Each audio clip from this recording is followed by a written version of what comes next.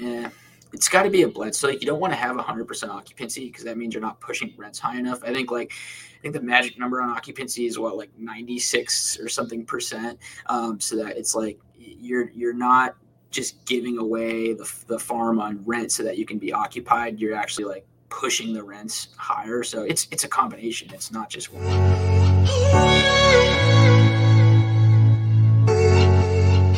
The Real Estate Hustlers podcast. I'm your host, Josh Appleman, founder and CEO of Appleman Properties. Today we are joined with Elijah Brown. Elijah is a USC business grad, transitioned from a REIT, that's Real Estate Investment Trust. It's a publicly traded company for those tuning in. Analyst to co-founding Goldhawk Capital, amassing over $300 million in multifamily assets and serving as a U.S. Army Reserve officer. Elijah, we're excited to have you on the show today. If you could, let the listeners know a little bit more about yourself. Yeah, thanks so much, Josh. I appreciate it. And hello to everybody listening. Thanks for tuning in. I'm really excited today to jump on with Josh and share a little bit about my story and hopefully inspire some of you to go out there and build a real estate portfolio.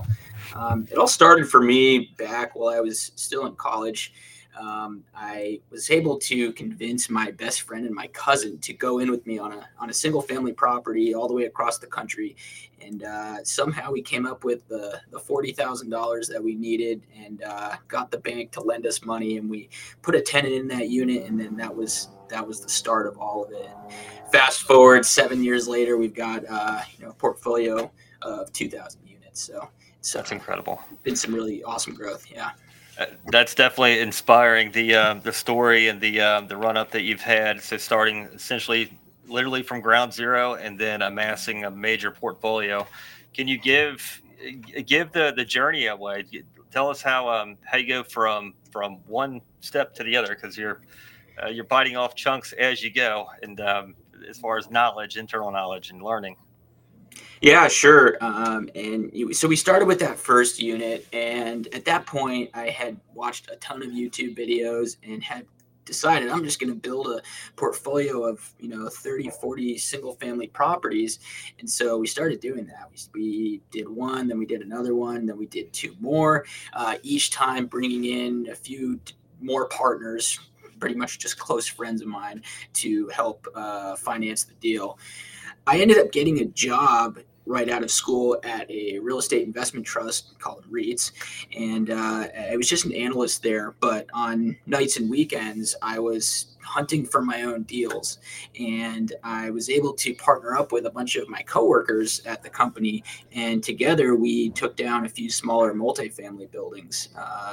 The jump from single family to multifamily came about because the guy who actually hired me to work at the REIT recommended it. He pulled me aside. He's like, Elijah, if you actually want to get rich here, you're going to have to buy hundreds of these single family units and then hope that it goes well, whereas you could just buy some multifamily properties. You'll probably spend less time, it'll be less work, and you'll be able to force your net worth growth much faster. And so we did that. We jumped in, started off with a 6-plex in Florida, and then I got a 5-plex in Tucson, Arizona.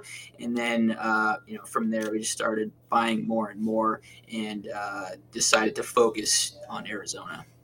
That's awesome. So you knew, and working in a trust, you had access, I'm sure, to data, methodologies, and certain things that how they analyze markets, properties. Not at all. Not at all. Okay. Not at all. So this company is focused on healthcare real estate. It was mostly, senior housing and medical office. Those were the two departments that I supported. And now, what I did learn there was cash flow modeling, analysis, preparing presentations for investment committees, being professional and speaking professionally. It really had nothing to do with multifamily or any of the components to getting a multifamily deal done. So I really had to learn that on my own, doing my own deals. But what I picked up from the corporate world was essentially how to be a professional and how to underwrite cash flows. Awesome competitive advantage, though. Some of the technology that these places have, institutional companies have, is it's incredible. So what you started with investors, started with colleagues.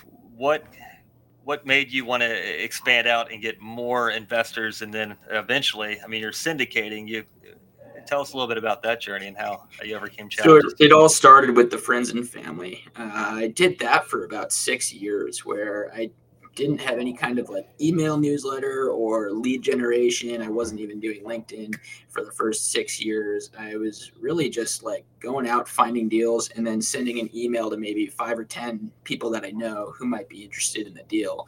And so I was able to get, all of my deals funded through just that small network of people that I knew.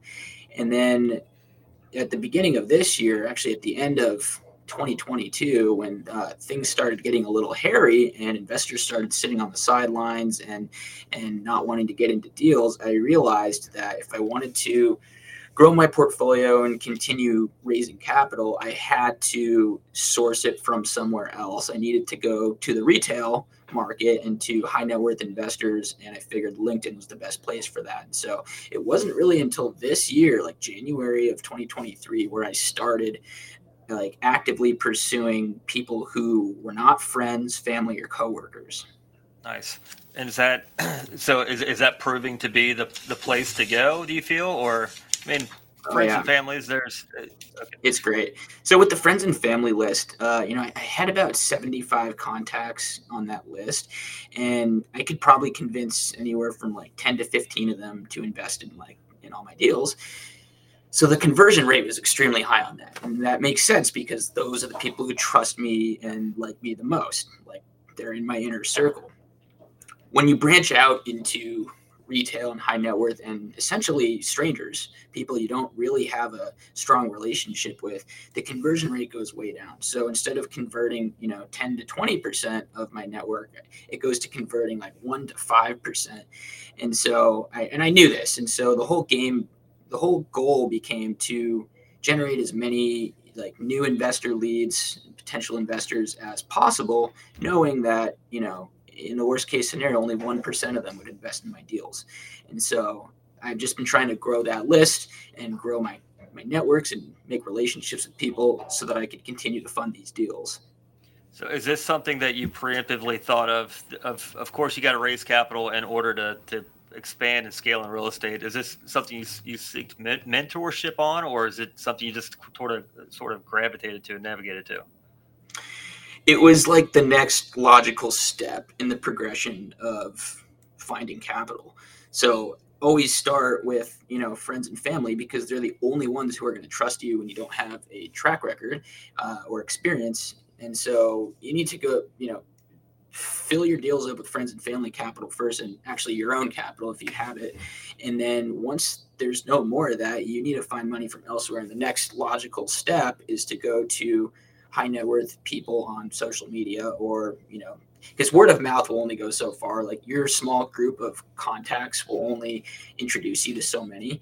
And so you really need to go out on social media or go to in-person meetup groups and events. In my case, I was a traveling digital nomad, and so I didn't have really the opportunity to go to meetup groups. So I went to social media and I made relationships with retail high net worth individuals. Got it. For those that are just coming in and enjoying the show, if they wanted to get into real estate, they don't have experience, they can build relationships. They feel like they can to at least join. How would they structure the deal? They can even find the deal. How would they structure the deal with the investors? Yeah, so there's a lot of different ways to do it. I think like the easiest way, if you can make the deal work with like 5 partners, then just make it what we call a joint venture or a JV. And with these deals, you're not selling securities because everybody in the JV, all the partners have a material responsibility, or they're actively participating in the actual management of the deal. So you give everybody a job to do in the operating agreement, and then you don't have to essentially file documents with the SEC and provide a private placement memorandum and do all this crap to essentially sell securities to people. As soon as one of those people becomes passive, as in they have an expectation of a return and they invest money with you and they're not doing anything, they're just getting their checks, you're selling securities. And it doesn't matter how many people are involved in the deal at that point. If someone is a passive investor, then you have sold securities to them, and you have to do all this work to essentially tell the SEC that you are exempt from filing more documents with the SEC. And it's a whole process, and there are a whole bunch of different exemptions that you can qualify for to get these deals done. The one that we use most is called a 506B. It's essentially us telling the SEC that, hey, we're not going to advertise our opportunity, but we're still going to be exempt from all your rules, and we're going to file all this stuff because we're a very small offering and we don't have a ton of investors involved.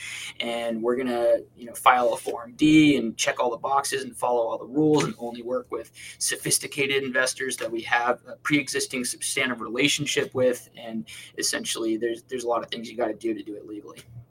Yeah. And on a joint venture, you can have weekly meetings and everyone puts in their opinions, just updates on where the properties are at. Just if everyone inputs different sides, and then they're actively involved and it works out and you're clear.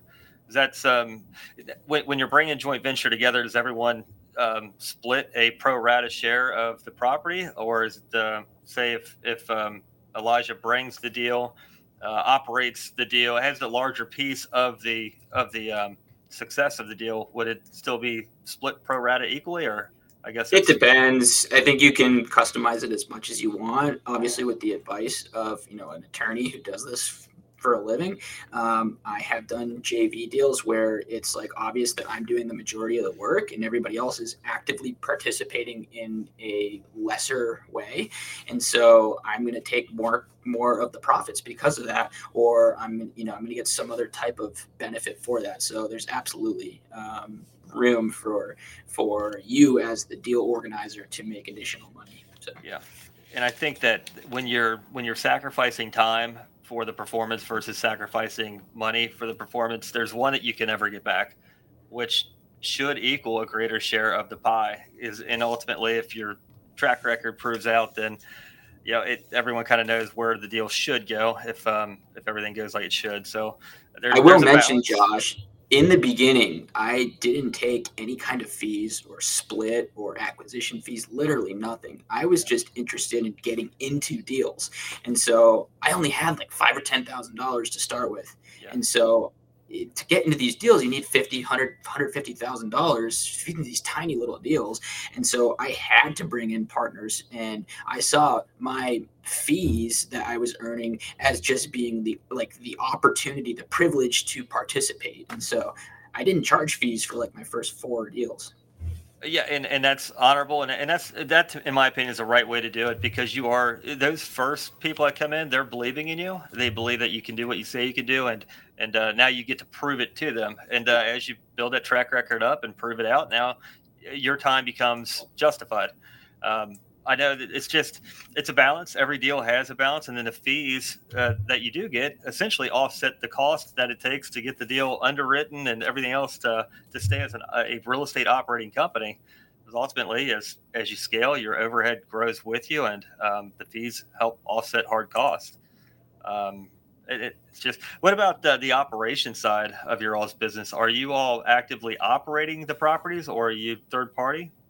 This year, we made a massive switch in our mindset and our business strategy. So for the first 6 years, we were actively syndicating our own deals. We were doing all the work of going out, finding properties, finding investors, lenders, contractors, property managers, doing literally everything. And it was brutal. We were able to take 12 of our deals full cycle. We hit 70% average IRRs, and we made a decision that we essentially never want to do that again, because it was for us a horrible experience, super stressful, and we got the job done, but it wasn't without a toll on our physical and mental health. And so we became, at that point, passive investors. We became expert passive investors, and we at the same time realized that we could write $50,000, $100,000 checks as limited partners for these much larger deals. But at that point, we're just another name. We're not getting any kind of leverage or a seat at the table or literally anything for that. We're just getting our 70-30 and then a 50-50 profit split for that, which was really unacceptable to me, having been on the other side as the general partner.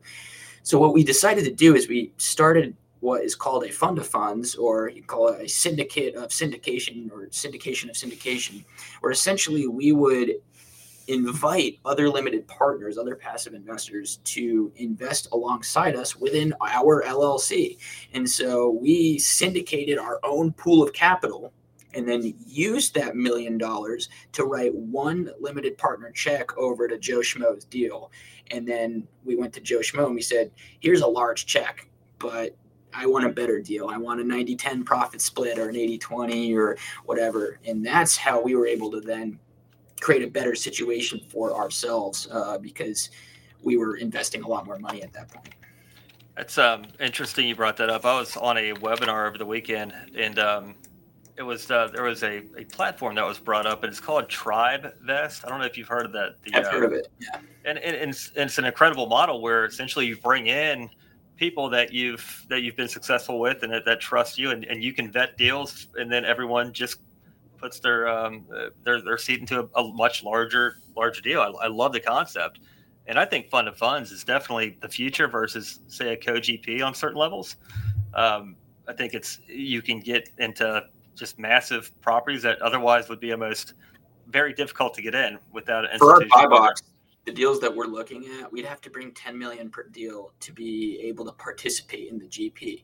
Now we're only writing, $1 million, maybe at most $2 million checks for each deal here, and so we're not investing nearly enough to get GP. We're just a limited partner in these deals. Eventually, once our business grows, maybe that's this year, we'll be at that level where we can write $10 million checks and actually have a seat at the table. But that's not where we're at now. And actually, I would think that if we get to that point, maybe instead of writing $10 million checks, we're just going to write 10 $1 million checks and diversify into different kinds of deals. So that's something to think about as well.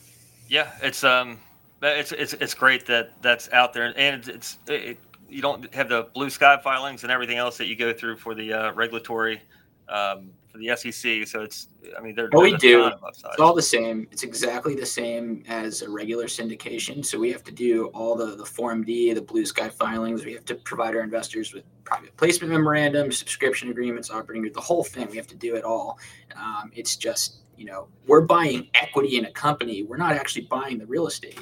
So it's a little different. And I apologize. I was thinking of TribeVest. They handle the right. But they're still doing all that. They're still doing all of that stuff. In my example, like TribeVest or not, I'm still having an attorney do all that work. I'm not doing it. So it's but yeah, TribeVest is great. I think we're going to actually use them on a deal coming up really soon. Yeah, no, I love the concept. It's eye-opening that that's out there, it's available, and if it expands our horizons, then it's what it's there for. Yeah. Let's talk about the market. We've got it's doing what I think the Fed wants it to do, and now things are finally starting to catch up. What is your outlook on 2024 with the capital markets and just in general? I think at least the first 6 months are going to be very rough. I think we're going to see a continuous decline in property values, increase in loan defaults. That's essentially going to drive people to fire sell their assets because they don't want to give them to the bank, or the bank forecloses, and then 9 months later they're auctioning off properties. And so I think we're going to see a lot more distress coming up, which is by far the best opportunity any of us have ever seen in the last 15 years probably. And so right now, we're focused on averaging down our position and essentially buying in over the next 6 to 12 months to be really well prepared with a solid basis for a 2026 exit. That's what we're looking at right now. I've heard survive until 25 and then survive until 2027. So I'd say 2026 definitely starts bouncing back. We don't know. Nobody knows. Yeah. Who knows? It's anyone's guess at this point, but Um, Yeah. there's a lot of these they just repriced the market for next year. So instead of and this was just this morning, I was listening to it. They're saying the Fed might have to lower rates by 275 basis points come middle to the end of next year, because it's finally what they have just dramatically done is going to be catching up, and it's going to be a What I don't understand, Josh, is that like Jerome Powell and his team, they have to understand that like the impact to real estate after a change in interest rates, it could take 9 months to a year. And so like, of course, like all the shit's going to hit the fan, like, starting now. Like, did they not realize that when they continued to lower rates the last 3 times? It's like, I think they went a little bit too far. And I think a lot of real estate investors would agree that they went a little too far, and we're going to start seeing the real impacts of this over the next 6 months. And I think it's going to be dangerous. So, well, it's almost like a pump and dump, because they deployed so much capital in the market at one time, and it's all almost like preemptive, because of course you deploy that much capital and now you're burning it this rapidly. Things are I mean, kind of it's like they do know. It's election year. It's going to be turbulent as hell. yeah, no, absolutely. It just feels like they're trying to like force a recession. And so I don't know. Yeah. For us as like fund of fund managers with a longer term perspective, it's like, sure, like bring on the blood. Like we'll keep buying as the prices go down. That's great for us. But it really sucks for anyone who has a position that started in 2021 or even last year. Yeah. Did you Including us? We have a few of those too. So. That's what I was going to ask. Did you all get caught with any floating rate? No, luckily. I've got 3 properties left in my active portfolio that I haven't sold, and so we're going through refinances on those right now. Obviously, it's like great. We picked the absolute worst time to get a refinance done, but we'll be okay. We'll sit on those and cash flow them for as long as we need to. But luckily, most of our passive positions are doing all right. I think there's one where the DSCR is in questionable territory, but I'm confident that the sponsor will get us through it without a capital call. So, but I know almost every limited partner that I know is experiencing pauses in distributions, and I'd say half of them are getting capital calls. So it's a really scary environment right now for limited partners who got in over the last 2-3 years. I don't know if the feature has been there, but I've got the Invest Next portal. It's what we use, and now there's a capital call button at the top. I never noticed it there before, and then all the screens pop up of how to utilize it. So I don't know if it's a new feature, if it's just been something that I've glazed over, but it's happening. I mean, if you can weather the storm, keep the asset, and then fare another day, then it works out. Yeah. I think if it's a sinking ship, pre-plan, and That's real estate though. There's true risks, and that's with anything you do, real estate or stock market, anything. There are risks involved. For any of the sponsors out there, like understand that like capital call is a far better option than ever giving keys back to the bank or fire selling, just because like you don't want to lose your investors' money. Like it's more worth it to plan for a longer term exit, especially if you can bring in what's called preferred equity. So a lot of sponsors are doing this because the lenders are, believe it or not, the lenders have not left the market. They're all still there. It's just nobody's qualifying for loans anymore because the rates went so high. So their DSCR is in the toilet. And what you can do, however, is what's called a cash-in refinance. Essentially, you can refi at a much lower amount of leverage and fill the gap with cash. And so what sponsors are doing now is they're inviting preferred equity investors to come in. Preferred equity sits higher up in the capital stack in terms of order of payback. So you have like the regular equity investors at the very bottom, and they get paid back last because they're taking the most risks. They get the upside, but they get paid back last. You got the senior lender all the way at the top. They get paid back absolutely like number one first before anyone else. And then in the middle, you can have preferred equity, which usually entitles investors to a certain percentage rate of return with no upside, and they get paid back next. And so it's like a medium risk, medium reward situation. And so you do that, you don't end up really diluting all the common equity because there's no upside for those investors. They're just getting their 12% or so rate of return, and they're not getting a slice of the profit pie at the end of the deal. So that's for any of the sponsors listening, try to raise some preferred equity to do a cash in refinance. Yeah, that's huge. I'm glad you brought that up. I mean, ultimately, you can re-underwrite the deal in today's environment, and if it still looks good, makes sense. Absolutely, anything besides giving it back. There have been instances where you do a capital call, and then ultimately it still goes opposite direction. So it's just doing right by all that's involved, and knowing when the limits are too. And that's where changing tides experience comes into where we're heading into, and that's experience through being a business owner, entrepreneur, knowing how to crush those unneeded expenses on a property, and ultimately pivot. What are some other outline ways that we can make this thing profitable, make it work? What are some of the things that you all look for when you're underwriting properties? Yeah, so when we have like a 69 question due diligence checklist because we're now expert passive investors. We're no longer doing the initial underwriting. The sponsor sends us that when they want us to write a check. So we have our own completely comprehensive due diligence checklist. You guys can download it at goldhawk.us/inspection if you want. And essentially what this is it goes through all the questions that we ask as passive investors and want to know about, before we invest in a deal. And so it really, really starts with trust in the sponsor because from my perspective, the underwriting doesn't mean crap. It's literally just like a crystal ball shot in the dark. Like who actually knows how it's going to perform, especially like IRR and equity multiple. It's like, how do you know what the exit cap rate, how much the property is going to sell for at the end is going to be? Like you really don't. You're just guessing. And so like those metrics really don't mean much. It's kind of just like for weeding out deals for us. What's really important is the yield. So the yield on cost that the deal is producing, the DSCR. So like, is the property generating enough income to like pay the mortgage every month? Like that's really important because I really care about right now, like in sponsors who are not going to lose my money. Like, great, make money, great. Who knows how much you're going to make, but just don't lose my money. So that's really what I'm focused on.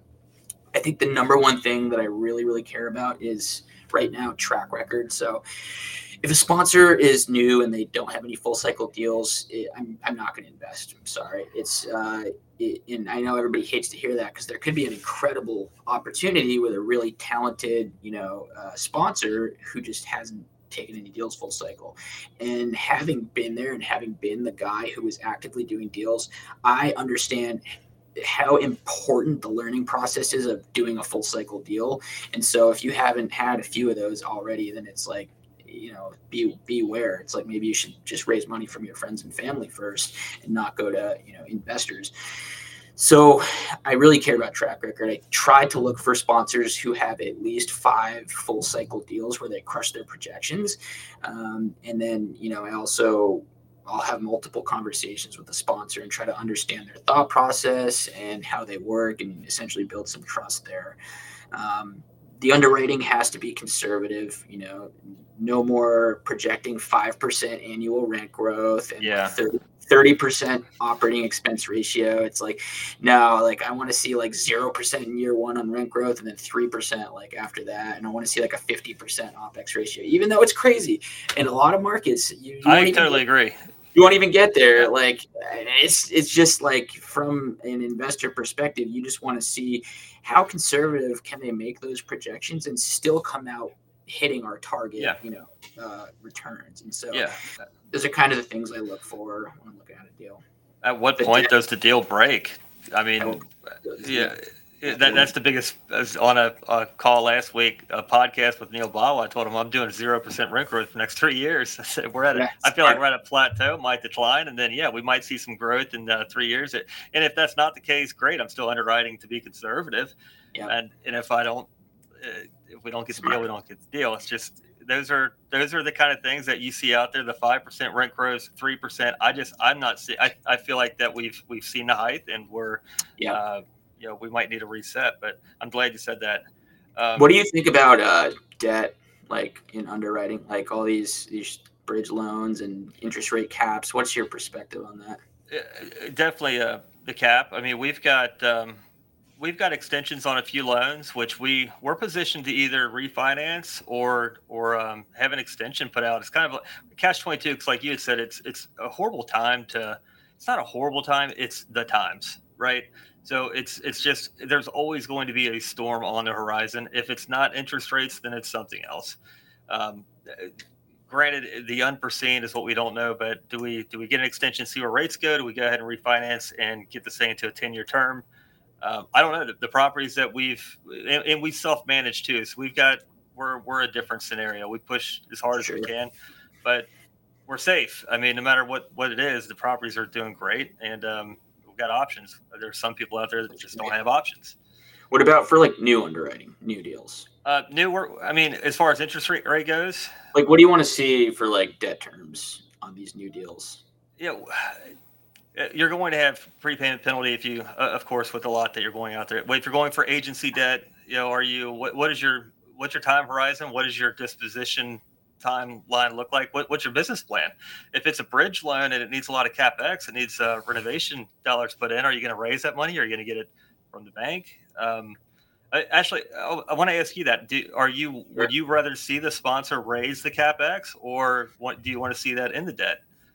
It really depends. I want to know that like the DSCR in year one is going to be like over like a 1.3 at least. Sure. Yeah, for So sure. it really just depends. If the deal has positive leverage, which essentially means that they're going in with a higher cap rate than the interest rate on the loan, then I'm comfortable with them taking like more leverage, like up to 80% loan Yeah. to cost on that. And so it really just depends on the deal. Like, can the cash flow actually support the payments? If it can, with a large degree of margin, like with a large safety margin, then sure, take on some debt. But if it can't, then I'd say like really go in with less leverage there because it's a riskier deal. And meat on the bone as far as where our market rate rents, and we're comparing market rate rents to what are the FMRs that HUD actually pumps out. That's the baseline that we're actually going off of, because ultimately the government subsidy programs, they put in their analysis, and what they're saying FMR is fair market value. That's what we're our performance, not the place down the road. So we Yeah. feel like that's not conservative. It's safe. It's if we get more, great. It's kind of hard to get less, because I think that we'll just plug in a program and cruise through. Yeah, it's a good point. And so like the way we approach like rents and stuff on our active portfolios, we have our property manager just look in 5 mile radius. Just like what are the actual rents in like a 5 mile radius, like in this actual neighborhood pocket of this city, like not national data, not like full MSA data, like literally just in this one neighborhood, because it's so different neighborhood by neighborhood. That's like what we do for obviously for the deals that we're passive investors in.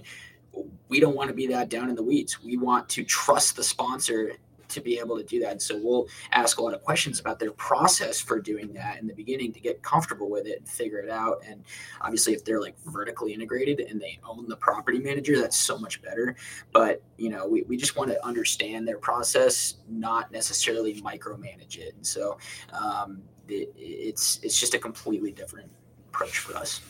Like, property management is important, especially if you're not in business to be a property manager. You're in business to make sure the property performs. Right. There's a massive difference, because that other property manager, that site has its own set of bills, versus just Yeah. one set of performing bills. There's a platform that I've been on the phone with the founders. It's called HelloData.ai, and they comp the rents. They've got an algorithm to where they can go down the streets and comp the rents based off pictures. I mean, it's That's cool. incredible what they're doing. It's their level of data sets and what they're pulling and aggregating. It's amazing. Very cool. I think like the best way to go about it, well, within multifamily, is like look at like all the similar buildings in like a 10 mile radius, and then like figure out what the average of all the renovated units are there, and then like come in lower than that average so that you can penetrate the market and fill your building. So I think like regardless of what the AI or anything says, it's like literally just go shop the comps. Like it's all there on apartments.com. Would you rather see high occupancy ratings or high rent growth? High. It's got to be a blend. So like you don't want to have 100% occupancy because that means you're not pushing rents high enough. I think the magic number on occupancy is what, like 96 or something percent. So that it's like you're not just giving away the farm on rent so that you can be occupied. You're actually like pushing the rents higher. So it's a combination. It's not just one or the other. Yeah, I think that there's areas in Texas where it's normal for a 15% vacancy because their rent premiums are so high and they've got Sure. so much competition. There's so much being built versus Yeah. say Midwest, it's high occupancy, it's sub I think two. 9 times out of 10, if you choose the rent over occupancy, you're going to lose more money, or you're going to be worse off. Like I, as like more of like the risk averse conservative type investor, would rather have like a full building than losing money to vacancy cost every Yeah, month. So that's just me. That's kind of a personal thing though. But I totally, that's the same with I me think so. for In sure. that building that you're explaining, I think the right move there would be for them to maybe ease off a little bit on the rent increases so that they can get their occupancy over 90%, and then at that point, then they can kind of start increasing rent.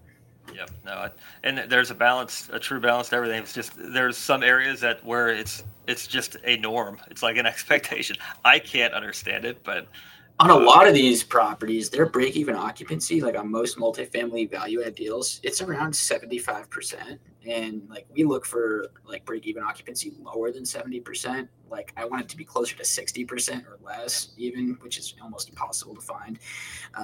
But it's so if you have like an operator like purposely keeping occupancy at like 85% or even 80% just so they can push rents, it's like they're getting close there to like a point where, let's say something in the economy happens and rents go down, it's like they have a less occupied building and rents are going down on renewals, so they're kind of screwed. They're getting and close they, to that break even. Yeah. and they bought it on a sub four cap with Yeah. Also, huge. like when you got to sell the building, and then a lot of agency lenders have these rules about being like 90% Oh occupied yeah, for 90 days. And so it's like if you want to sell the building, you need 3 months of like full occupancy to yeah, be able to really get like let someone take on a new loan on that. I totally agree. What are give us one of your biggest learning lessons in your career so far? Focusing. And this is a page straight out of like Alex Hormozy 101. Yeah, Essentially, most people are like so distracted by the new thing, and anytime it gets difficult or hard, they find themselves in the valley of despair, they just quit. And anytime there's like something new and sexy, they chase it, and yeah, they're like, oh, quick money, like I can make 50 grand real quick if I just go and do this deal really, really fast.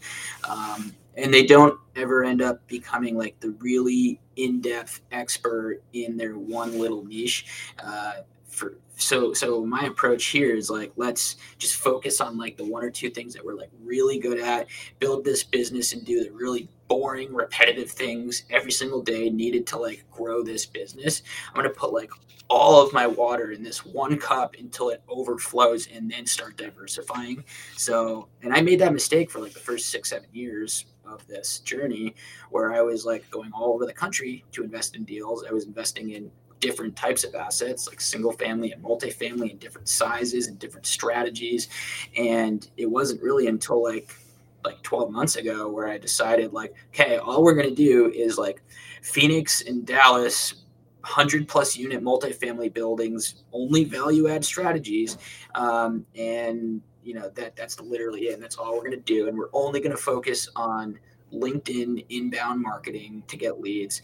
And that's all we're going to do. We're not going to get on TikTok. We're not going to get on Instagram. We're not going to do Facebook. We're not going to do paid ads. We're not going to hire employees. We're just going to post 3 or 4 days a week on LinkedIn and then interact with those posts and do it consistently every single week until we build traction and it's actually working. And that's what works. So, yeah. That's going a mile deep instead of a mile wide for sure. Um, our morning meetings here, the staff, the question I had them answer last week was if today is November, call it 17th, 2024, where are you at? Where are you at currently, and what have you achieved? So this week is you're going to pick one destination. A ship doesn't leave the harbor without a destination. And now we're going to compound on how we're going to get there over the quarters, and then daily and weekly. So it's such a good on approach. Work backwards from that. That's exactly what my partner and I do for our goal setting. We're like, okay, how do we bring it in? Like, how are we going to bring in an extra $5 million in capital this year from our LPs? And we worked backwards, and it was like 15 steps to get down to our actual goal, which is just bringing in like 250 new leads per month into our system, because based on conversion rates, that gets us to our goal. And even deeper than that, what does that mean? Okay, that means I have to post on LinkedIn 3 or 4 times a week. We need to bring on a virtual assistant to follow up on the comments and stuff like that. So like we have all these actionable, boring things, and it shows up recurring in my Asana every single day. And I look at it and I go like, oh my goodness, like I got to do this for the next 5 years. And it's like, yes, you do. We have opportunities to sell all kinds of crap and do one-on-one coaching for $500 an hour, but I'm not doing that. I'm like playing the long game here, taking like 2% of the money that I raise as an acquisition fee and living off that, so that I can get the $100 million payout in 10 years from now. That's the whole point. Yeah, we use Asana over here too. It's it helps structuring exactly where you're going and subtask it out, and then checking those boxes and getting unicorns. So it's just working the deal, working the plan every single day, taking action. Right. Started doing the miracle morning too, so it's incredible what just the change and shift in your routine and what you can achieve in different morning hours. But you gotta do the boring stuff. You have to, man. Absolutely. But Elijah, if somebody wants to get a hold of you, find out more about Goldhawk Capital, how can they reach out? Yeah, LinkedIn's a good way. Like, send a connection request, shoot me a message. That's where I'm most active, and I provide all kinds of freebies and advice and free products. As I mentioned, if those of you who are passive investors or even sponsors or fund-to-fund managers, if you want to know like what we look for when we're analyzing an opportunity, you can go to goldhawk.us/inspection and download our like 69 question checklist for what we look for in a deal. So that's a really good resource as well. Very cool. Awesome. Elijah, I look forward to following you. Definitely appreciate your time, and we will talk soon. Thanks so much, Josh. Appreciate it. Thank you. Bye.